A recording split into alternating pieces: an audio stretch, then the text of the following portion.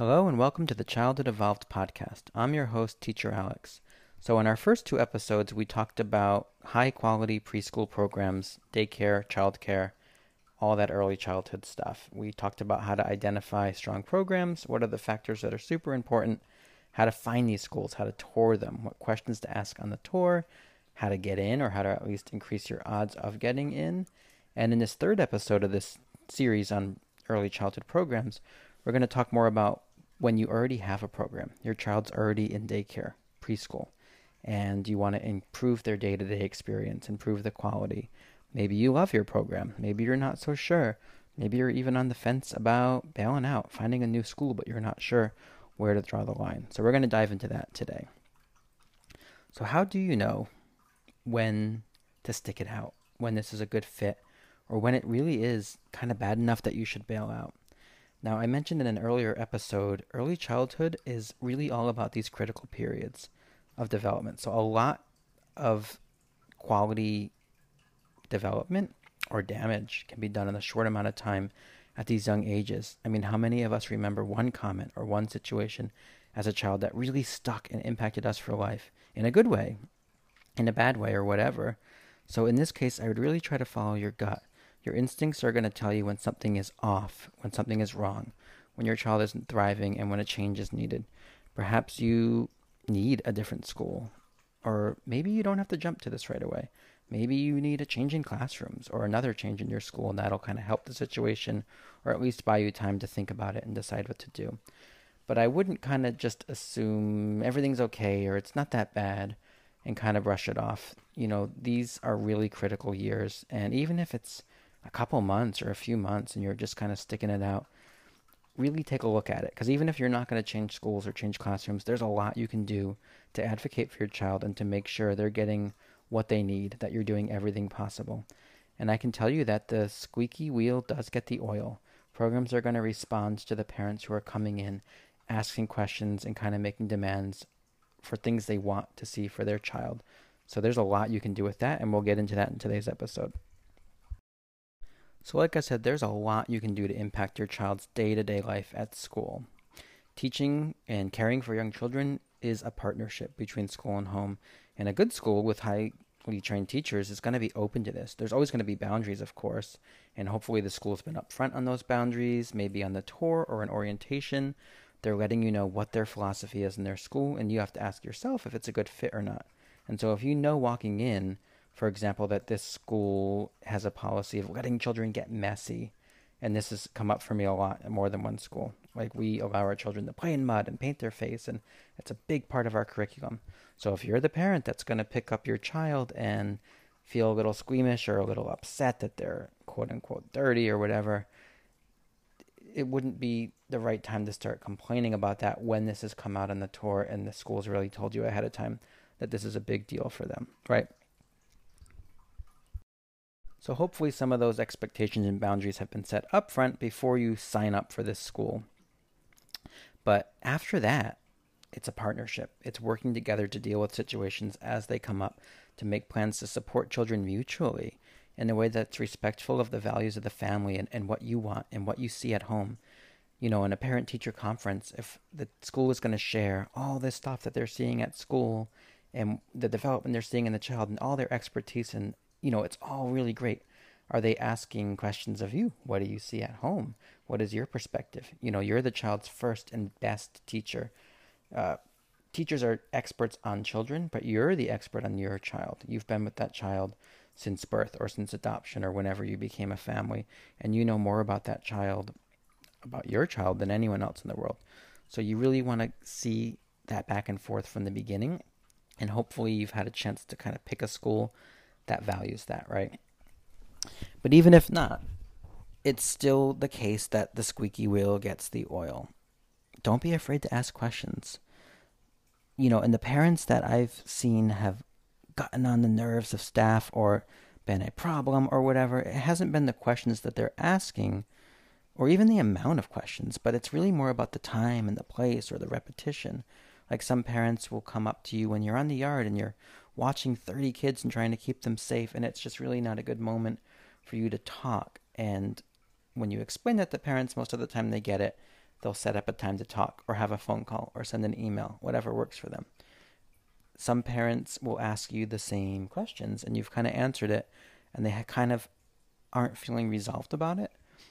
But instead of trying to figure out how to get to a deeper place and resolve it, they'll ask you the same question over and over. Or this is more common, they'll go around and ask other teachers or other staff members the same question. Maybe it's about a policy, or maybe it's about, how do you think so-and-so is doing at school, and are other children nice to her and playing with her, and what do you think? And so kind of going around the school and maybe accepting a different answer or whatever. Those are things that can be hard, and they can kind of hurt the relationship, because what we really want to do in early childhood is build these relationships. I mean, all the time, but especially if you're in a school where your child is starting from a really young age, from infancy or from the age of 2 or 3, and they're going to be there for years and years, and maybe you have other children, siblings, so you're going to have a relationship with this school over many, many years. You really want to build and strengthen those relationships so that they're built on mutual trust, so that when problems come up, there is not a lack of trust, which can lead to misunderstandings. You want them to know who you are, and you kind of want to know who they are. So really find the time and place that are going to work for you to connect with your child's teacher. And it depends on your preferences, and that depends on the school. It might be sending an email, or it might be just sending an email to set up a time to talk, or it might be a phone call. And then ask the questions that are on your mind. Don't be afraid to just get it out there.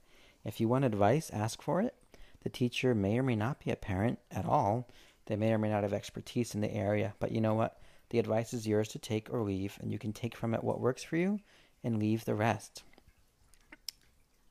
Another thing that you want to keep in the forefront of your mind when situations come up with your child is forming a mutual plan with the school or with the teacher. You can say, hey, I noticed this isn't really working for me. Can we come up with a new way to approach this? This often happens at drop-off time in the morning, especially when your child is new and young and getting used to the school, or getting used to school in general. They may be very upset and crying, and you have to go to work. You have to go wherever it is you need to be, and so you leave that child with those teachers, and your child's crying, and it's the last thing you see every day when you're dropping off, and that can be really hard for parents. And so knowing what the plan is, like what is going to happen after you leave, how long is your child generally taking to calm down and reestablish themselves? And there's a wide range of what is normal with this. There's children that will start school in August or September and pretty much cry the entire fall. There seems to be 1 or 2 children every year that are kind of in that pattern. And there's children who will never cry at all and seem fine with it. And there's everything in between. So this is an example of one way we can come up with a plan to support the child mutually. And maybe you even write it down. And there's 2 or 3 steps. We get to school. Mommy, daddy, whoever spends 5 minutes reading. And then I say goodbye. So that's 3 steps. And you come up with it with the teacher. You write it down. Maybe you copy the paper. So there's one at home or in the car, one at school. And there you're working together. You formed a plan to support your child. I've worked also with parents who are faced with other kinds of situations where they're not really happy with the way staff are talking to them or talking to their children, or handling things like discipline or bathroom time or lunchtime. And so I would say, do what you can with the teacher, talk to them, ask questions to try to get to the bottom of what's going on. And if you're still not feeling resolved with it, don't stop there. Go talk to the administrators or go talk to the office and try to lay out your concerns in a way that is open-minded and kind of willing to see where they're coming from and their reasons and things like that. But also, you're the advocate for your child, right? And so you're not going to give up or just accept what they say, because along with the squeaky wheel getting the oil, schools are running a program for a lot of children, and there's a million things that are going on each and every single day. And so whatever the issue is with your child, they may want to get it resolved as quickly as possible with as little effort as possible. And it may be a small problem with an easy fix. It may be something a staff member is doing they're unaware of, or they need a little more training on, or it could be a much larger problem where the school really isn't training their staff in this area or training their staff at all. And so you're going to want to go down that road of doing what you can to advocate for your child and to continue asking questions to continue like showing up in that office or sending the email or whatever the case may be to try and see a change, a positive change in the situation. And if you're asking yourself if the school is a good fit or not, and there's something that's just not working out for you, if you've done this process of trying to advocate and affect change for your child and nothing's happened and it hasn't worked out, then you'll be in a better position to feel confident in making that change. But along with that, I would say ask questions when you can. Because as a teacher, especially as a young, new teacher, I've had times when parents were upset about a situation, but I didn't really know about it, and I'd hear about it later on from my boss. Like it might have been my first week or my first month of teaching. I remember my boss coming in and asking if I could not let children get all wet right before pickup at 5 o'clock, because parents were getting irritated that they're coming to pick their kids up and they're all wet. And of course I was like, sure, there's no problem at all. I didn't even think of that. And I remember feeling a little bit, I don't know, sad, upset, whatever, not in a major way, but I wish the parents would have just been able to come and ask me, and I could have just said yes and accommodated them. Of course, like I say, I was brand new to the school, and they didn't really know me, so maybe they didn't feel comfortable yet, which just loops back around to one of my biggest points, which is that you want to form these relationships that are built on mutual trust. You don't want to just walk in and automatically trust everything that's going on because people look like they're smiling or it seems like a clean environment or whatever. You don't want to be too mistrustful, but you don't want to be too trustful either. You want to have that healthy dose of skepticism, because I've seen this a lot throughout my entire career, which is that, like I said in my last episode about tours, we're going to put our best foot forward when we're being observed. We're going to be really nice and friendly at pickup time and at drop-off time. And it's not that teachers are manipulative or trying to be bad or anything like that, but it's a hard job, and it's easy to get overwhelmed, and it's easy to fall into a pattern of being controlling or tired and worn out and maybe even a little snappy or whatever. These things happen, and you don't want to just assume that what you're seeing, what's presented to you, is really the reality. You want to dig a little deeper and kind of trust your gut and listen to what you're feeling inside about the situation. So I think asking the questions and trying to clarify what's going on first can be really helpful, because I've seen many, many times where parents get really upset over an issue that isn't that big or doesn't even exist. I've had parents come in and they're all worked up because their child is being asked to sleep and they're not tired, and it's this big power struggle, and they talk and talk and talk, and then when you can get a word and you say, well, your child actually comes in and falls asleep on their own. And so I don't know what you're talking about. Like, yes, some children do have a hard time sleeping, and it's hard because we're asking them to rest their body or whatever, but not your child. And so they're all worked up. And I've had other times where parents are really worked up about, from my point of view, it seems like little things. They're not little things to that parent. And maybe it's reminding them of something from their own childhood or whatever the case may be. So try to check that urge to make something a much bigger deal than it needs to be. But there's the flip side is true as well that I've seen a lot in my career, where parents kind of maybe don't want to look a little deeper. It's scary or it's overwhelming or they don't know what to do about it. They're just kind of biding their time to get out of the school, and they just kind of say everything's fine, or I don't think it's really that big a deal. And maybe it really is a big deal and you want to address the issue. So kind of trying to figure out how to be in the middle and not overreact, not underreact is really important. And sometimes you just need to continue kind of pressing your point in a respectful, polite way and kind of not be talked out of it. There was one year in my career where a parent really felt like they wanted their child to walk the stage for graduation, which again, it was a big deal to them. You wouldn't think that it's necessarily the biggest thing in the world with a 4-year-old, but to them it was really a big deal. And our school's policy was to have certain children walking the stage. I think it was something about if they're going to kindergarten versus they're moving on for other reasons. But this family, it was really important to them, and they presented a strong argument. They really cared about it. And at the end of the day, this school, which was not known for changing its policies or kind of giving in to these sort of parent requests, they didn't really do that.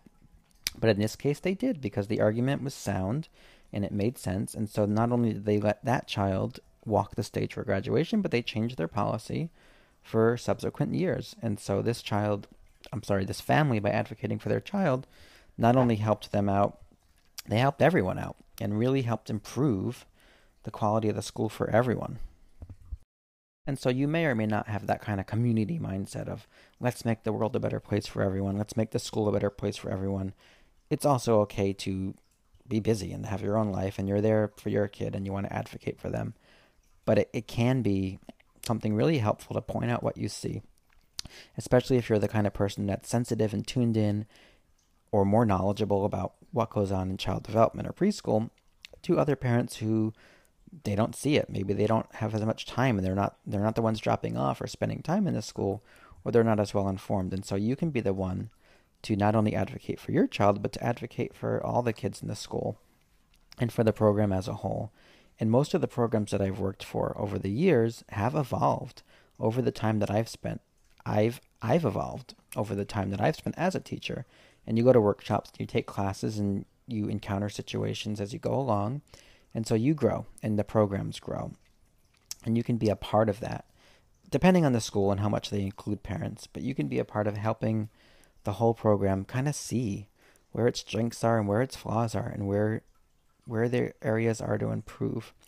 And if you have an area that's affecting your child and maybe affecting other kids too, maybe you can get a few parents together, kind of band together on the issue and really get together and ask the school for what you want. Maybe you know what you want. Maybe you know what the change is that you want to see, or maybe you don't. Maybe it's outside of your area of expertise.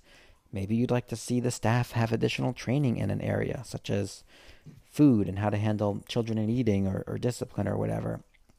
Don't be afraid to go out there. Just get it out there. Get your questions out there. Get your concerns out there. And politely refuse to back down when it comes to your child. Like I said, when you're sure that you've picked an issue that actually is a big deal or a medium-sized deal and not something that maybe you can let go of. Everyone has to decide for themselves which category their needs fall into. I would encourage you to do a little bit of self-reflecting on that as well and not to back down. And that's it for today. Thanks for sticking it out, and we'll see you next time.